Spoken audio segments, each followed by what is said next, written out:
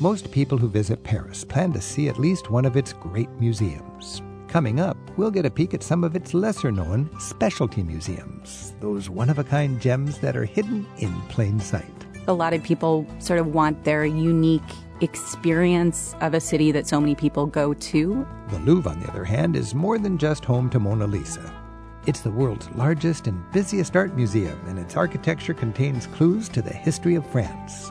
What we see above ground today goes back 500 years. In the south of France, you're more likely to spend a lot of time outdoors. It's the weather, I think, that attracts people, the beautiful beaches, the lovely little towns, the villages in the backcountry. There's a lot to do. Looking at the Louvre, the specialty museums of Paris, and the beauty of the French Riviera. It's all in the hour ahead on Travel with Rick Steves.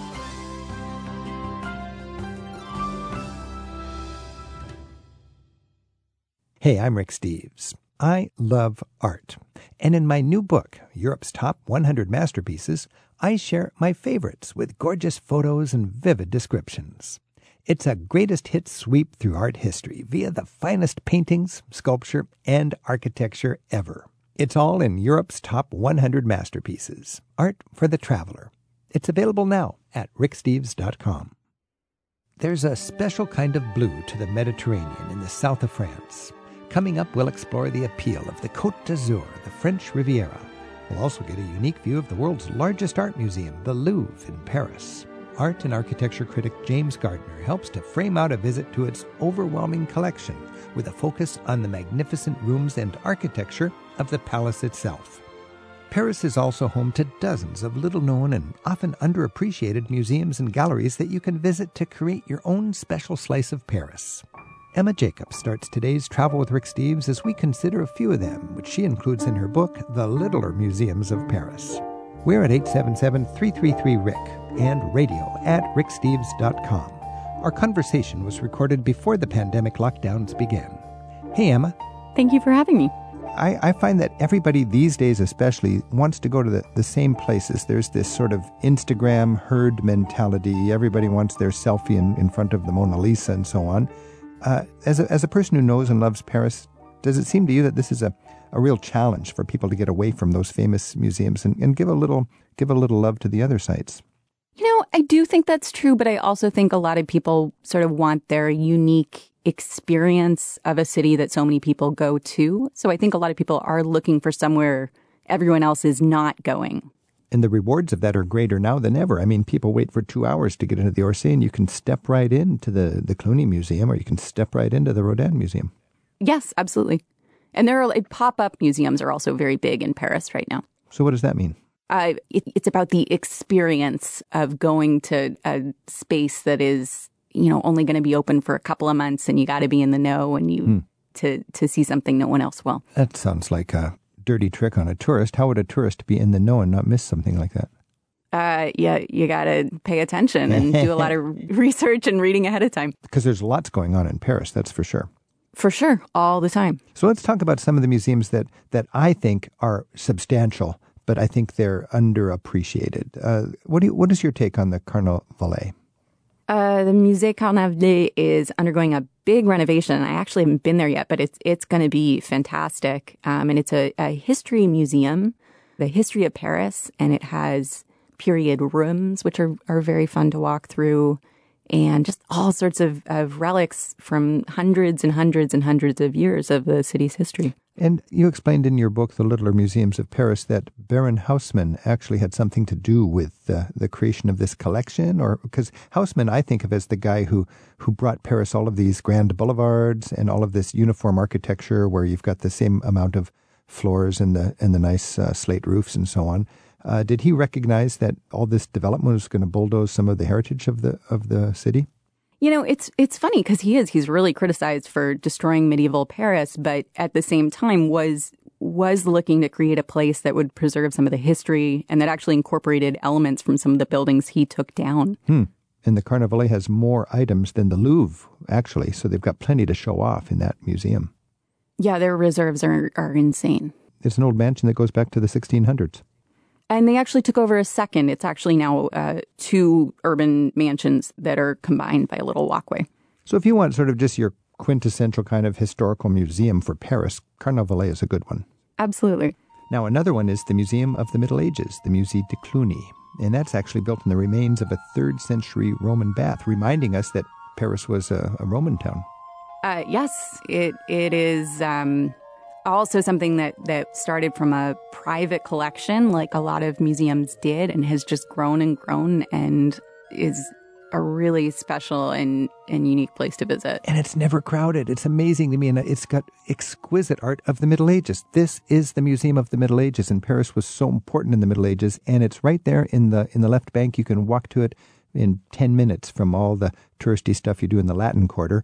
It's got some particular exhibits that just, they'll blow you away. The Lady in the Unicorn tapestry is one of the most sumptuous pieces of art anywhere.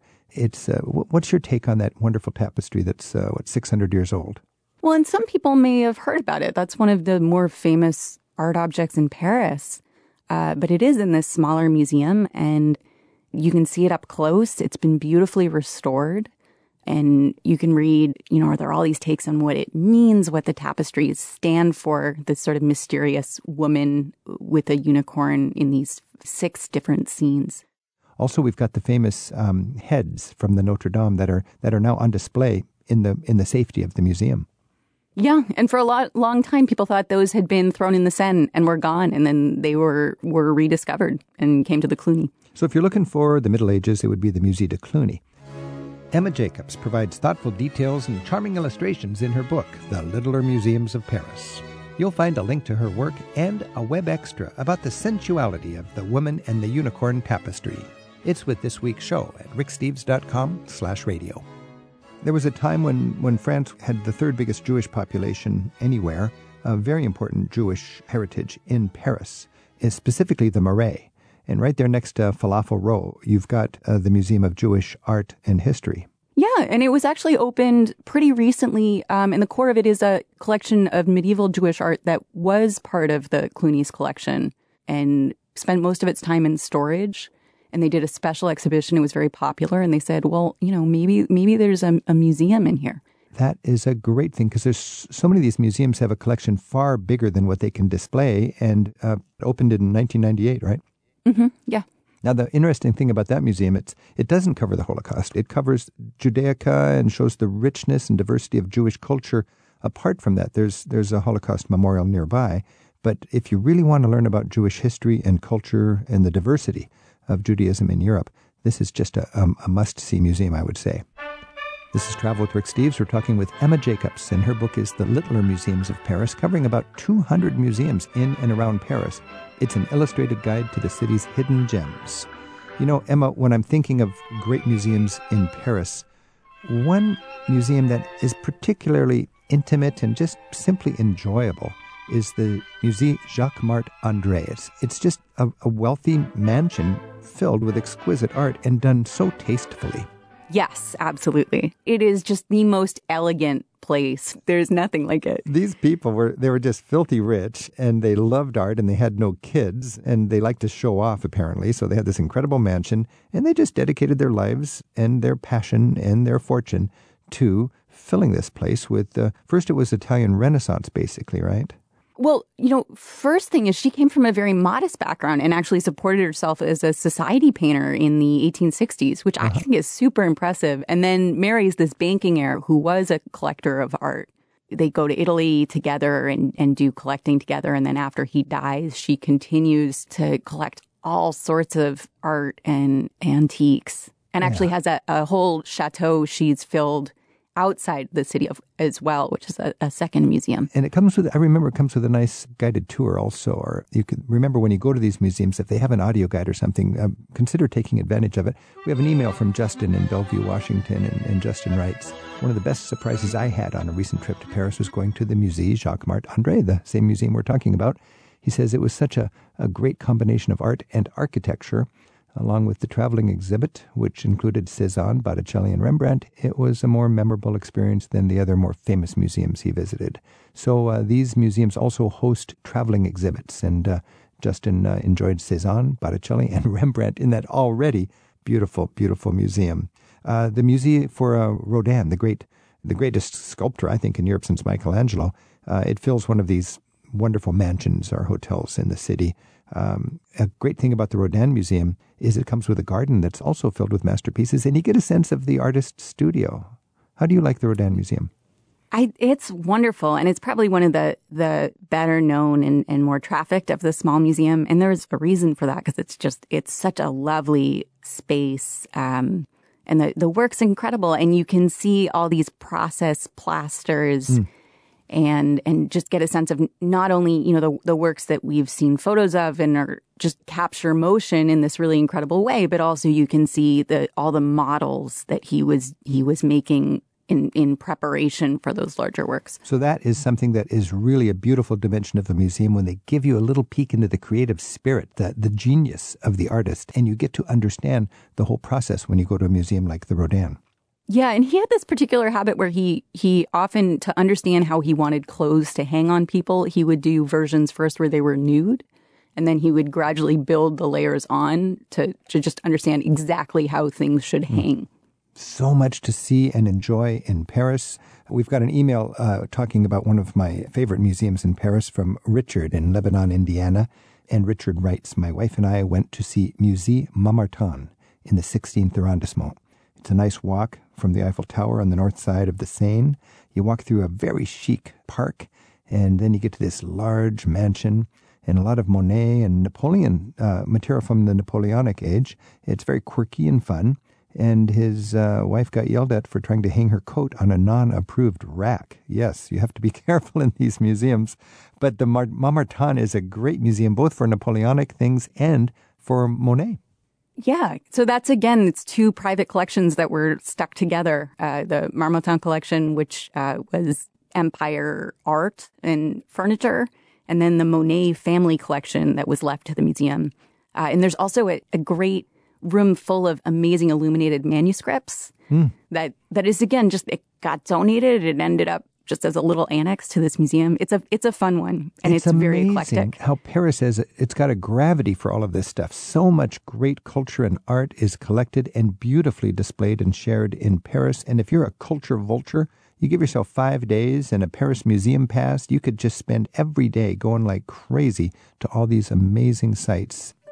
This is Travel with Rick Steves. We've been talking with Emma Jacobs. Her book is The Littler Museums of Paris, an illustrated guide to the city's hidden gems, reminding us that, yes, you're going to see the Louvre and you're going to see the Orsay, but there's a couple hundred other museums in and around Paris that do deserve your consideration.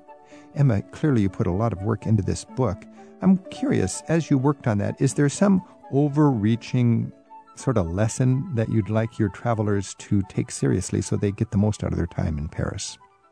Just leave the beaten path. Go somewhere new, and you'll have I think a more valuable experience than if you beeline straight from the Louvre to the Eiffel Tower. I think there's so much hiding out, and just because it's not famous doesn't mean it's not worth your time and won't be a beautiful experience. Absolutely. Emma Jacobs, thanks for the work you've put into writing your book, The Littler Museums of Paris, and best wishes as you continue to share the cultural wonders of Paris with so many travelers. Thank you very much.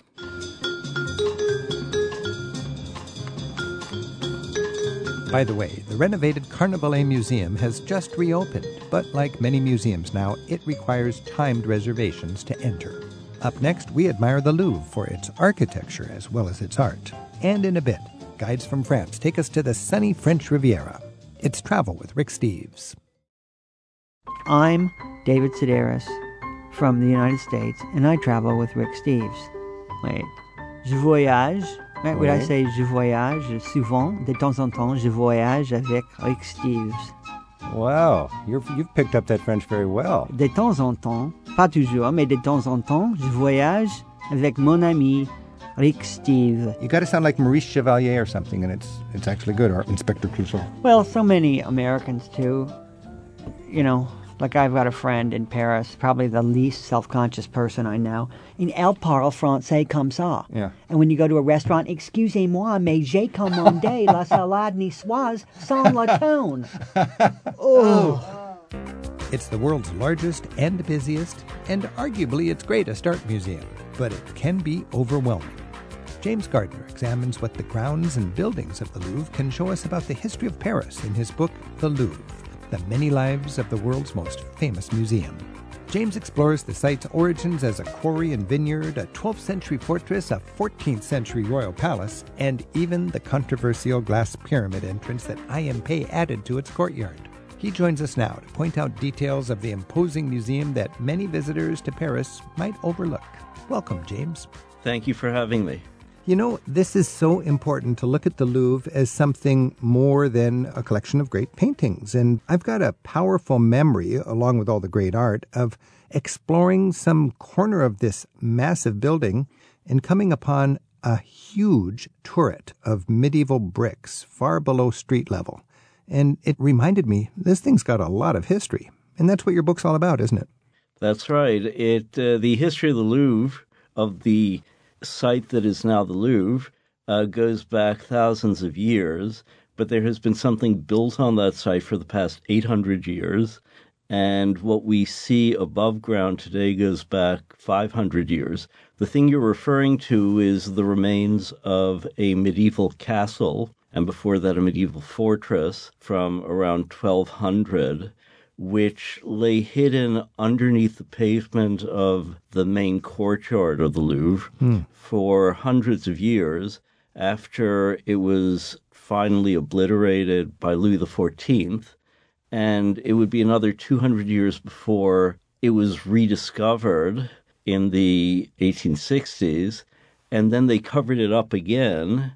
And it was only with the creation of the Grand Louvre, starting in 1989, that it was open to the public. Okay. And if you go there now, you see something that for centuries people only suspected was there, but now anyone who wants can go to see it. Right. Now, when we tourists go there to see our favorite pieces of art, we're stepping into a building that I believe in its day was the biggest building in the world. It's a building that has been built through king after emperor. And when you explore it, when you drive around it, I remember you see the insignia, or the initials of the various kings who ruled at the time that wing was added. What can we learn just by driving around the building? Well, you'll notice that, as you say, it's extremely large. From one end to the other, it's about half a mile in length. As far as I know, if not the largest, longest building in the world, certainly one of the top 2 or 3. Yeah. It was originally not longer, but bigger, because there was a palace at the western end of it called the Tuileries Palace, which these communards burned to the ground in 1871. But for that, it would be even bigger. And it's because of that that now you have this great prospect.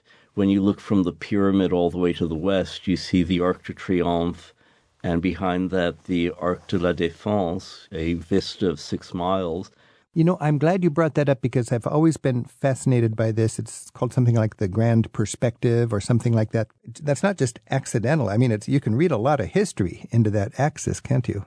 In a way, it is accidental in the sense that if all had gone to plan, as I said, the Tuileries Palace would have been in the way, so you wouldn't have seen that great. Yeah. So it seems so perfect that everyone imagines that there was some great planning behind it. That's funny. But for that reason, it was decided to double the extent of it in the 1980s with the Grand Arc de la Défense. Right. So it is one of the grand perspectives of Paris. To me, it sort of illustrates the sweep of history. You got the old regime in this former royal palace, and then you go up to the place where the guillotine, physically cut off the head of the old regime. That's right. And then you got the People's Boulevard up to the arch that was to celebrate, which is Napoleon, Napoleon, and then nationalism. And then beyond that, the Arc de la Défense, which is probably the part of this where most of our listeners might not know.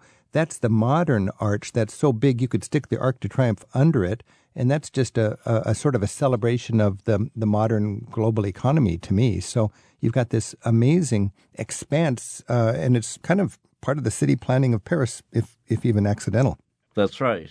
This is Travel with Rick Steves. We're talking with James Gardner, and his book is The Louvre, The Many Lives of the World's Most Famous Museum. Let's go back to the palace here.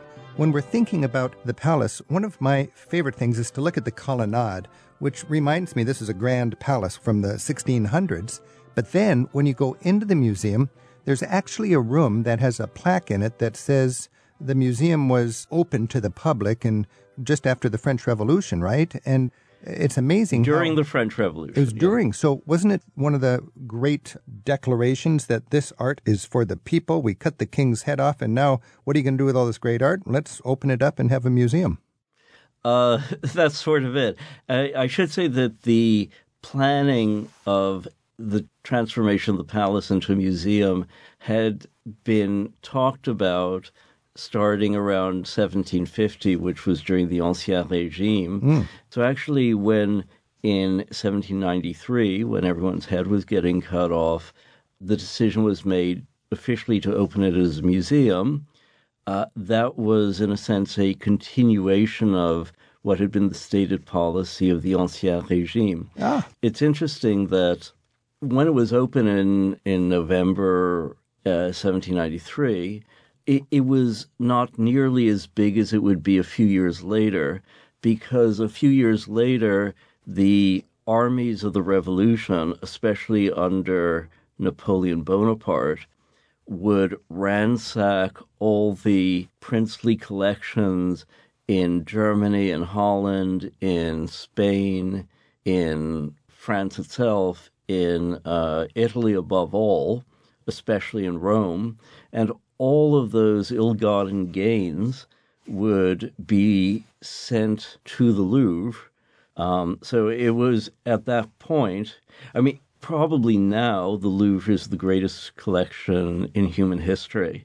It was probably, you could argue, twice as impressive in the 15 or so years during which Napoleon was in power, had gotten possession of all these extraordinary works of art and had not yet been compelled to give them back, which happened after the Battle of Waterloo in 1815.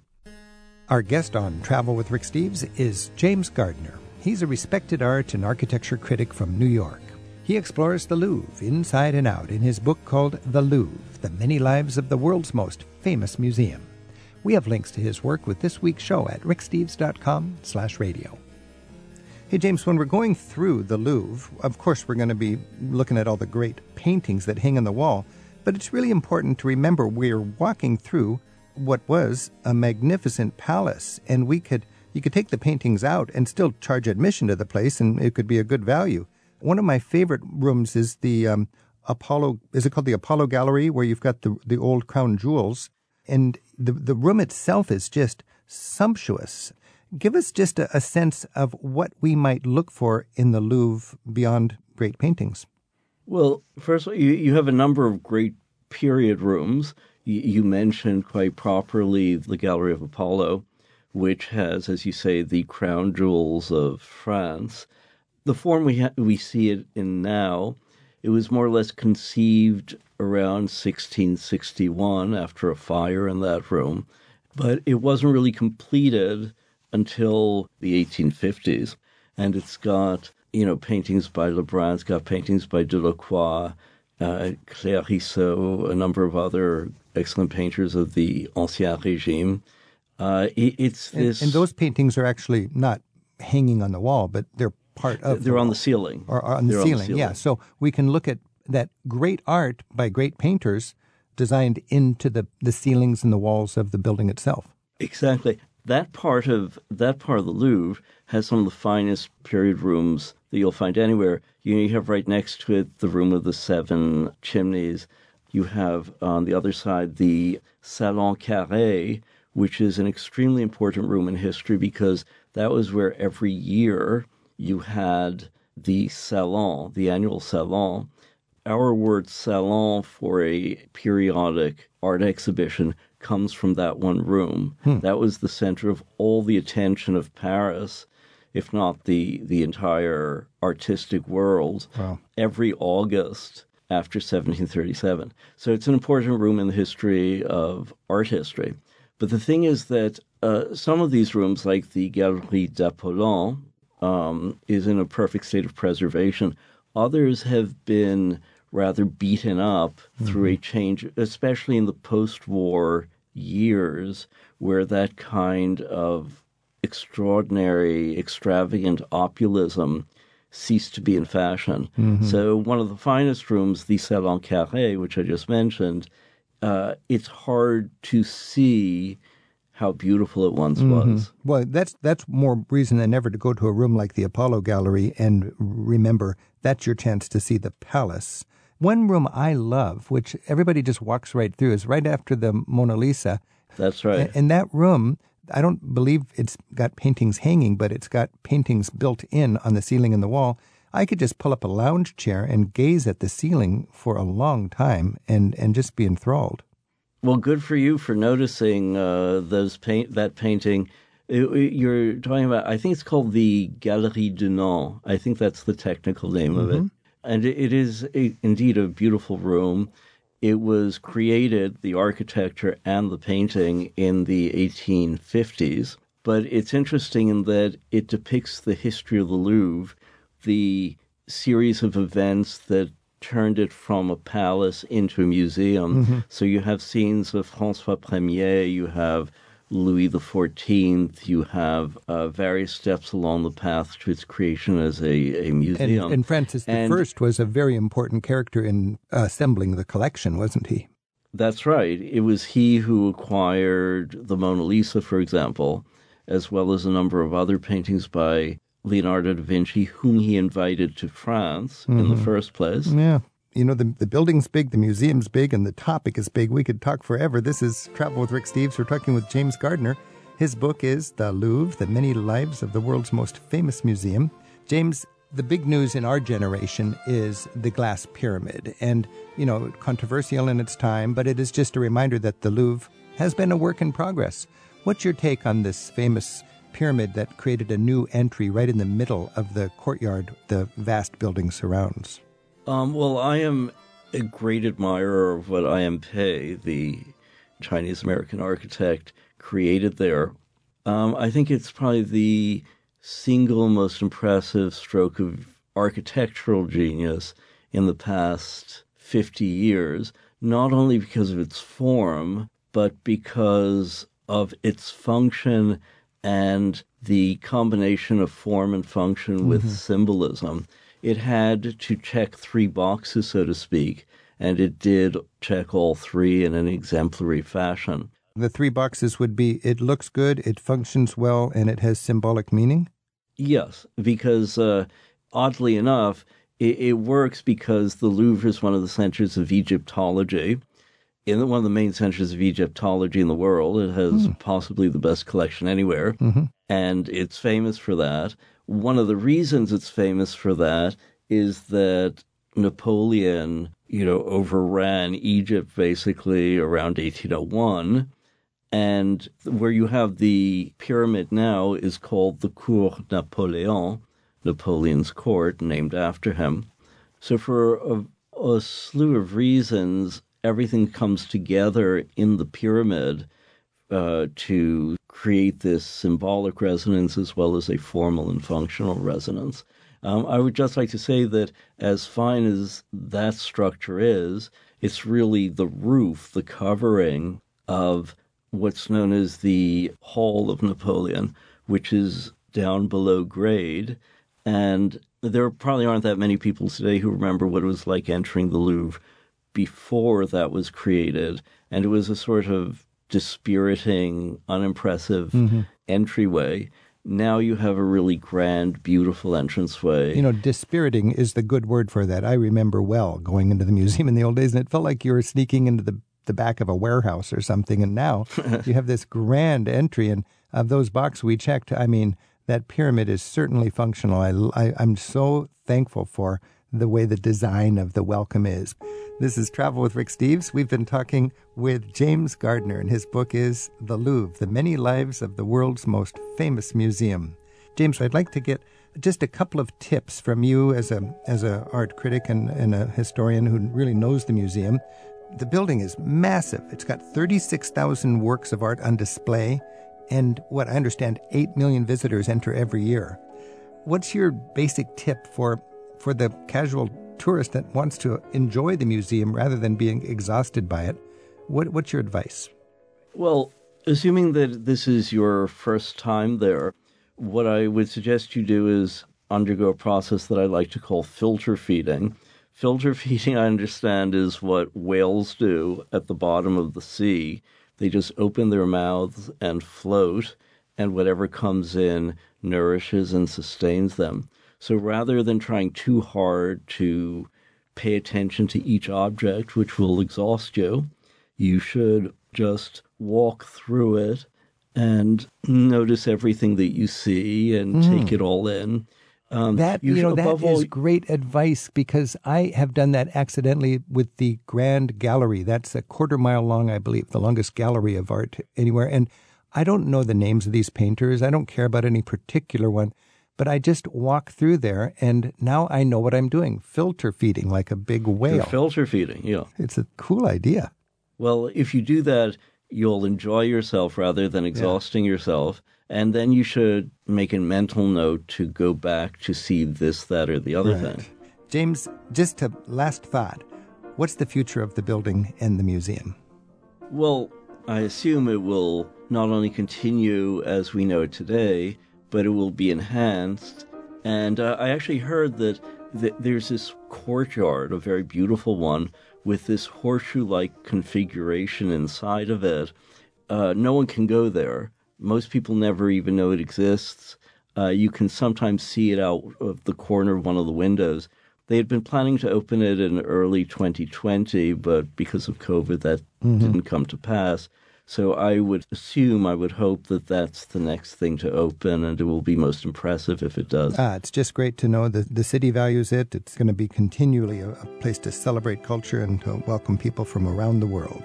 James Gardner, thanks so much for giving us a better understanding of the Louvre as a building and an institution.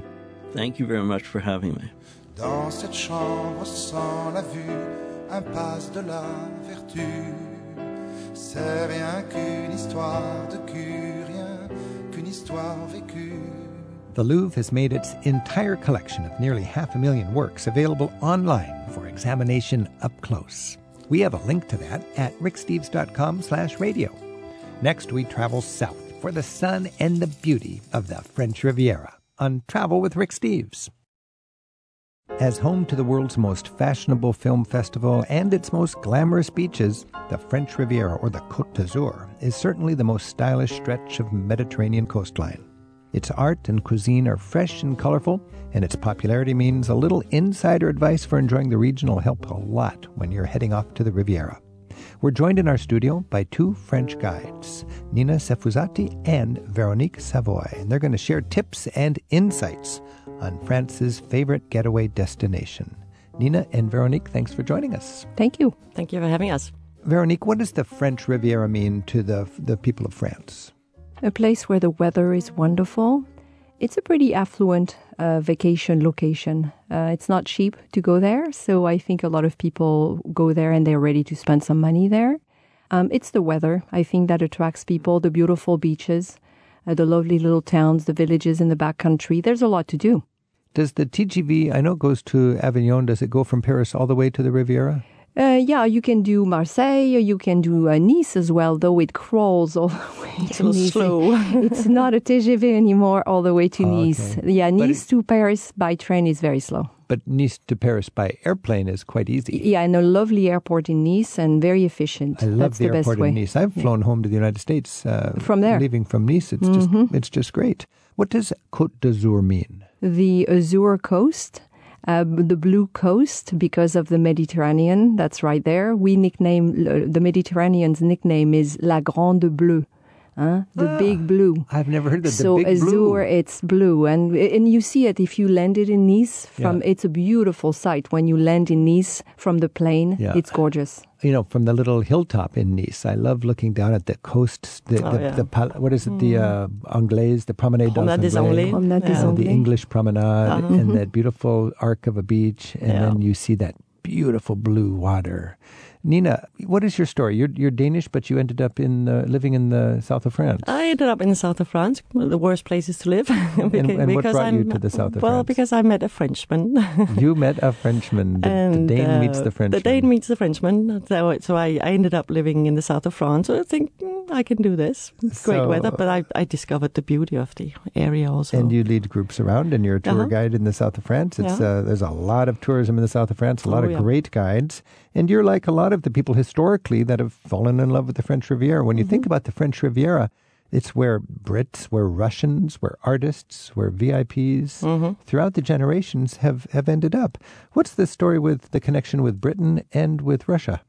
Well, actually, it started with there was a British doctor who figured out that the nice climate, the perfect climate for all these tuberculosis, all kind of breathing problems for the Brits, because they have terrible weather in Britain. We know that, right? So you sort of get mold in your lungs or something. It's interesting because he wrote this book about like climate treatment, right? Your treatment through climate. So all these Brits went away, and then because it became fashionable, right? This would be in the 1800s? It actually started late 1700s and then continued through the 1800s, and then it was a really boom right at the end of the 1800s. But it went slow in the beginning, and then it came up. And then the Russians followed because it became fashionable. Right? It became fashionable. Well, if you don't like the weather in London, you probably don't like the weather in Moscow, St. Petersburg right? or Moscow either. Exactly, yeah.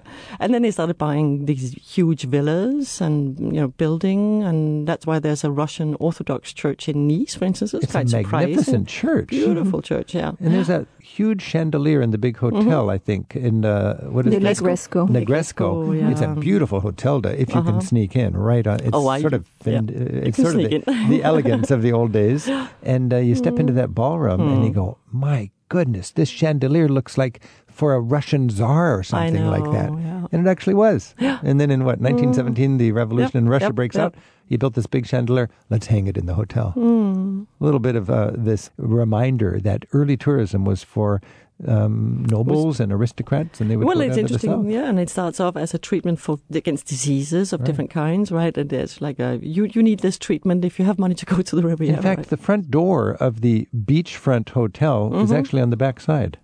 Originally. There you go. Why was that? Because they avoided the sunshine, didn't they? Yeah. They didn't want to get a suntan. That wasn't fashionable. Now it's pretty fashionable. Just the poor people out in the fields would have a suntan, but if you're an elegant woman, you don't want to tan. Oh no, you covered up. You covered up, right? Yes, umbrellas and they had the long little umbrellas, sleeves and Our guides to the French Riviera today on Travel with Rick Steves are Nina Sefuzati. She guides tours to southern France from her home base in Provence, and Veronique Savoy, who offers custom tours of Paris, plus online virtual tours and French lessons at FrenchGirlInSeattle.com.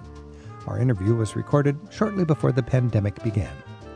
One thing about the French Riviera is it's strung to me like a bunch of charms along a bracelet, right along the coastline there. Nice is a great town. To me, Nice is the one town that's not a resort, it's a real town, And then from there, within an hour on either direction, you've got great towns to check out. Veronique, if you're thinking of the favorite 3 or 4 stops on that charm bracelet, what would you recommend? I'm close, or going either way from Nice. I would say Menton would be one, because Menton is the last French city on the coast before you reach Italy. I really like Menton. Menton. Correct, Menton, yes. okay. And so going that way, but if you go the other way, I would say Antibes. Antibes is a lovely town with a great, wonderful museum.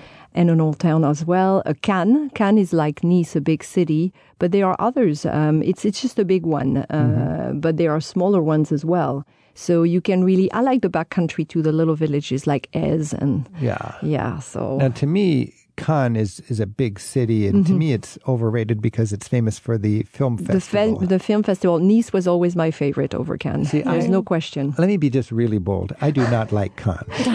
disappointed. I don't know why you'd go to Cannes, because you've got Antibes, you've got Villefranche, you've got Monte Carlo even, you've got Nice, you've got Menton. The backdoor town is Menton. The town with nothing glitzy. Yes, and Menton is beautiful. And you can go to the beach there, you can go up in the old town. There's a lot to do there. The first time I went to Menton, I went on a bus ticket, and the bus ticket cost me like €2, about $2 or something. Bus number 100, I got on it in Nice. And the beautiful thing is, it drives right along the coastline through so many wonderful, famous places. And the end of the line, I believe, was Menton, as you said, just before the Italian border. Yeah. What's the story, Veronique, about the French Riviera area being French? Because it feels Italian a lot. This happened in the 19th century during the Second Empire when Napoleon III This happened in several regions, actually, even north of the French Riviera. We were recently on a tour, and there are other regions like that. But basically, during under Napoleon III, during the Second Empire, these regions were asked to vote. They were asked to vote, let's just put it this way. And so they became French. And Nice became French. So wait a minute. There's all of these areas that are today in the Italian border area of France. And in the 1860s, you have the Risorgimento in Italy, this movement for unification. And they didn't know for sure if the people along this border area wanted to be with the newly united Italy or to stay with France. Was that the issue? Yeah. It's my understanding. Not everybody was enthused, especially in the Haute-Savoie, in the mountains. Yeah. They were not really enthused with the idea of joining France, if you will. Oh, they might have rather gone with Victor Emmanuel in Italy. Yeah. France kind of bullied them into France? I'm sure. And so Napoleon III had arguments that he put forward, and they became French, and that's how Nice became French. But Nice is so Italian. It feels Italian. It's so Italian. The wonderful pizza, the architecture, the walls, the colors on the walls. You feel like you're in Italy. With a different French flavor. It's a very interesting mix. And you can hear it in the language also, right? Because the Nissard, the Nissard is their local dialect, right? But it's just the way that they speak French also. It sounds almost Italian, It's Speaking of sounding Italian, Nina, your last name Sefusati is Italian. It doesn't sound very French to me. No, it doesn't sound very French. No, that's the story of my husband's family. So your husband's family was an Italian, spoke Italian, but they lived in that area. They actually were part of that huge amount of people that fled fascism in Italy and Mussolini. Oh. And then, when you have one member of your family living in one part of France, then the others would follow later. So there was, there are lots of Italians and Italian, family names in the south of France, right? This is Travel with Rick Steves. We're talking about the French Riviera, and we're joined by Nina Sefusati and Veronique Savoy. Savoy, that's the region just north of the area, isn't it? Yes. My husband's last name was from La Savoie, and it was spelled differently at the time. But I think that's where it came from. That's the story I always heard. It sounds like it's believable to me if his last name is Savoy. Savoie. It's pronounced Savoie, like the region. Our phone number is 877-333-7425. And Monique, a good French name, is calling from West Newbury in Massachusetts. Monique, bonjour. Hi, how are you? Great. Do you have some thoughts on your experience in the French Riviera? Yeah, so my family spent one day on the Cap Ferrat. We followed some suggestions from your guidebook to take a walk along this peninsula that goes by Paloma Beach, and it's a beautiful trail. It's very easy. It's mostly flat. I think parts of it were paved, and just really enjoy the views, and you can stop on the beach. We even stopped and collected tiny little pieces of sea glass. They were just all over the beaches everywhere. And I thought maybe the yachts must toss lots of wine bottles into the ocean. So sea glass, is that what we call broken glass that's been sanded smooth and now it's just kind of colorful? Yes. That's interesting. I don't know if they call it anything in French or not, but that's good. But you're talking about, just for our listeners here, you're talking about Cap Ferrat, the Ferrat Cape, and it's very close to Villefranche-sur-Mer. Villefranche-sur-Mer. And you can almost walk there. And as Monique is talking about, there's almost a paved path around this peninsula. And what I remember is it's just, you're walking by all of these very elegant chateau, and in the middle there's a Rothschild chateau, a palace, a villa. Efrussi de Rothschild, Oh, they it's belong gorgeous. to the gardens are magnificent. I think Leonard Nimoy had a house out there, Lots of David Niven. Very close by. Yeah. And the cool thing about it is there are these beaches. Now, Monique, you went to the Paloma Beach? Well, so we walked. The walk that we took started there, so we did stop there, and my family wanted to stop and rent chairs for the day. It was early in the day, but I had bigger plans for us that meant walking all along the whole peninsula. And so after that, we went, I think we had to take a bus back over to, I can't remember, what's the name of the other beach? It's Plage des Passages. Place des Passages. And it's another beach that's beautiful, too. And so by the time we got there, unfortunately, it was a Saturday in June. And I hadn't thought that we needed to reserve the chairs ahead of time. So when we got there in the afternoon, it was too late. And our teenager was a little disappointed, but there's always still public access there, and you just can't use the chairs. Well, I remember my so favorite beach on Cap Ferrat is 50-50. It's a tiny little beach. It's just below the Rothschild Villa. Yeah. And half of it has a restaurant and you pay to have a piece of the beach. And half of it is It should public. be where you can go. Yeah. But Saturday afternoon, you might be asking for crowds. But generally, there's a beautiful opportunity. And if you have $20, you can rent a chair. And if you want to just sit on the rocks, you can do that. The problem, obviously, is the crowds, right? So what did you end up doing, Monique?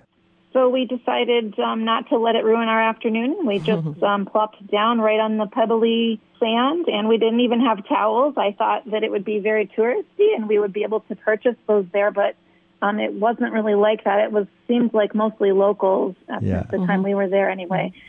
So we just sat there, and we laid down, and we actually all fell asleep. And we had a really great time. We were able to purchase some snacks there at the shack. So you were roughing it. You were roughing it in the shadow of the Villa Rothschild.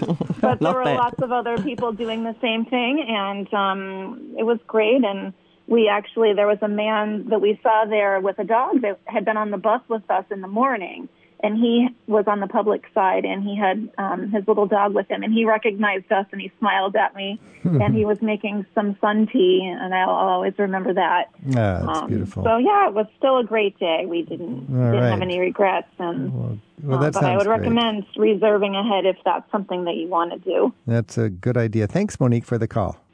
Thank you. This is Travel with Rick Steves. We're talking with Nina Sefuzati and Veronique Savoy, two guides from the French Riviera, and we're talking about their home turf. Nina, one of my favorite sites in the French Riviera is one that I know you like. It's the Trophy of the Alps, right?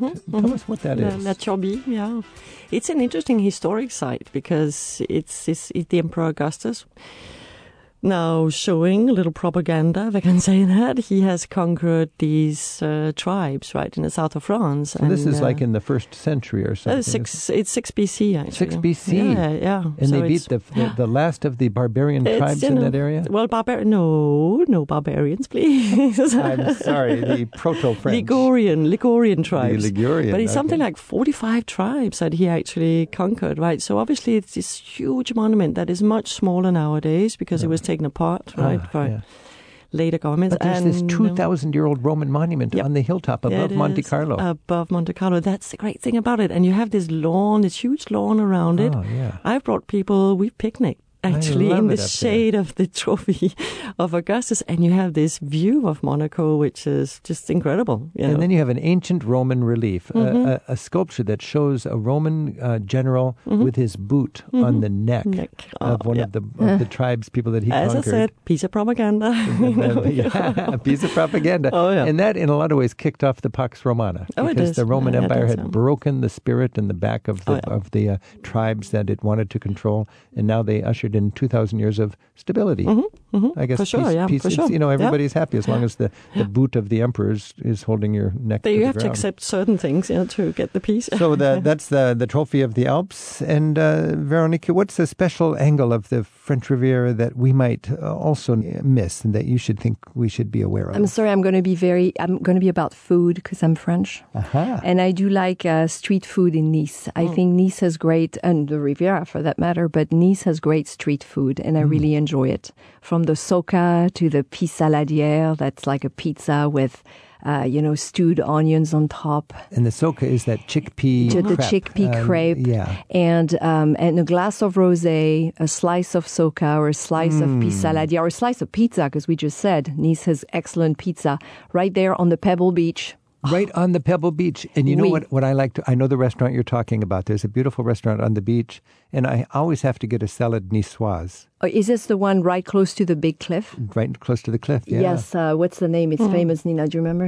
I forgot the name. People can find it. But a salad niçoise is just a good basic $10 or $15 lunch. And you can have that inside a sandwich, and it's called a pain bagnat. So the pain bagnat is the big round bread you slice open, and you put the salad niçoise inside, kind of, and that becomes a pain bagnat. It's literally a salad from Nice. It is. Yes, salad niçoise.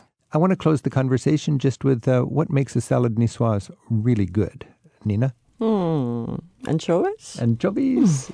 And Veronique? Well, I talked to the Niçois, and they tell me that in the Niçoise salad, the real one, there are no green beans. And everywhere you eat it, they put green beans in it. And so in Nice, very often, there are no green beans. So trade away the green beans So and have it's an not- extra anchovy. Exactly. I like anchovies too, so I agree with Nina. All right. Nina and Veronique, thank you very much for a better understanding of the French Riviera. Merci bien. Merci à vous. Merci. Some of our listeners have used a link at ricksteves.com/radio to send us haiku they've written about their impressions of France. Like these. John Allen from Tacoma, Washington writes us a haiku about the architectural appreciation he developed in the north of France. Bayeux Cathedral. Gothic sits on Romanesque like a wedding cake. Carl Carlson from Kailua Kona, Hawaii sends us this haiku memory from his trip to France. Sancerre on a hill. Sauvignon Blanc at its best. We need to return. And Bill Gregory of Portland, Oregon, prefers to write limericks instead of haiku. He sends us this one that he wrote in France to commemorate its historical ties with the United States and the citizens who have given their lives for each other's freedom. When Washington met Lafayette, the link between our countries was set. Together we fought, and freedom we got, and so let us never forget. Travel with Rick Steves is produced by Tim Tatton, Casmore Hall, and Donna Bardsley at Rick Steves Europe in Edmonds, Washington. Thanks to our colleagues at Radio Canada in Montreal for their help this week. Hear more about the museums in Paris with Emma Jacobs and James Gardner on our website, ricksteves.com/radio. See you next week with more Travel with Rick Steves. Visit Europe in 2022. Rick Steves Europe bus tours are designed to economically and efficiently share our love of Europe through my favorite places, people, and experiences. With small groups, strict health and safety protocols, great guides, and more than 40 itineraries, a Rick Steves Europe tour just might be the perfect fit for your travel dreams. Learn more at ricksteves.com.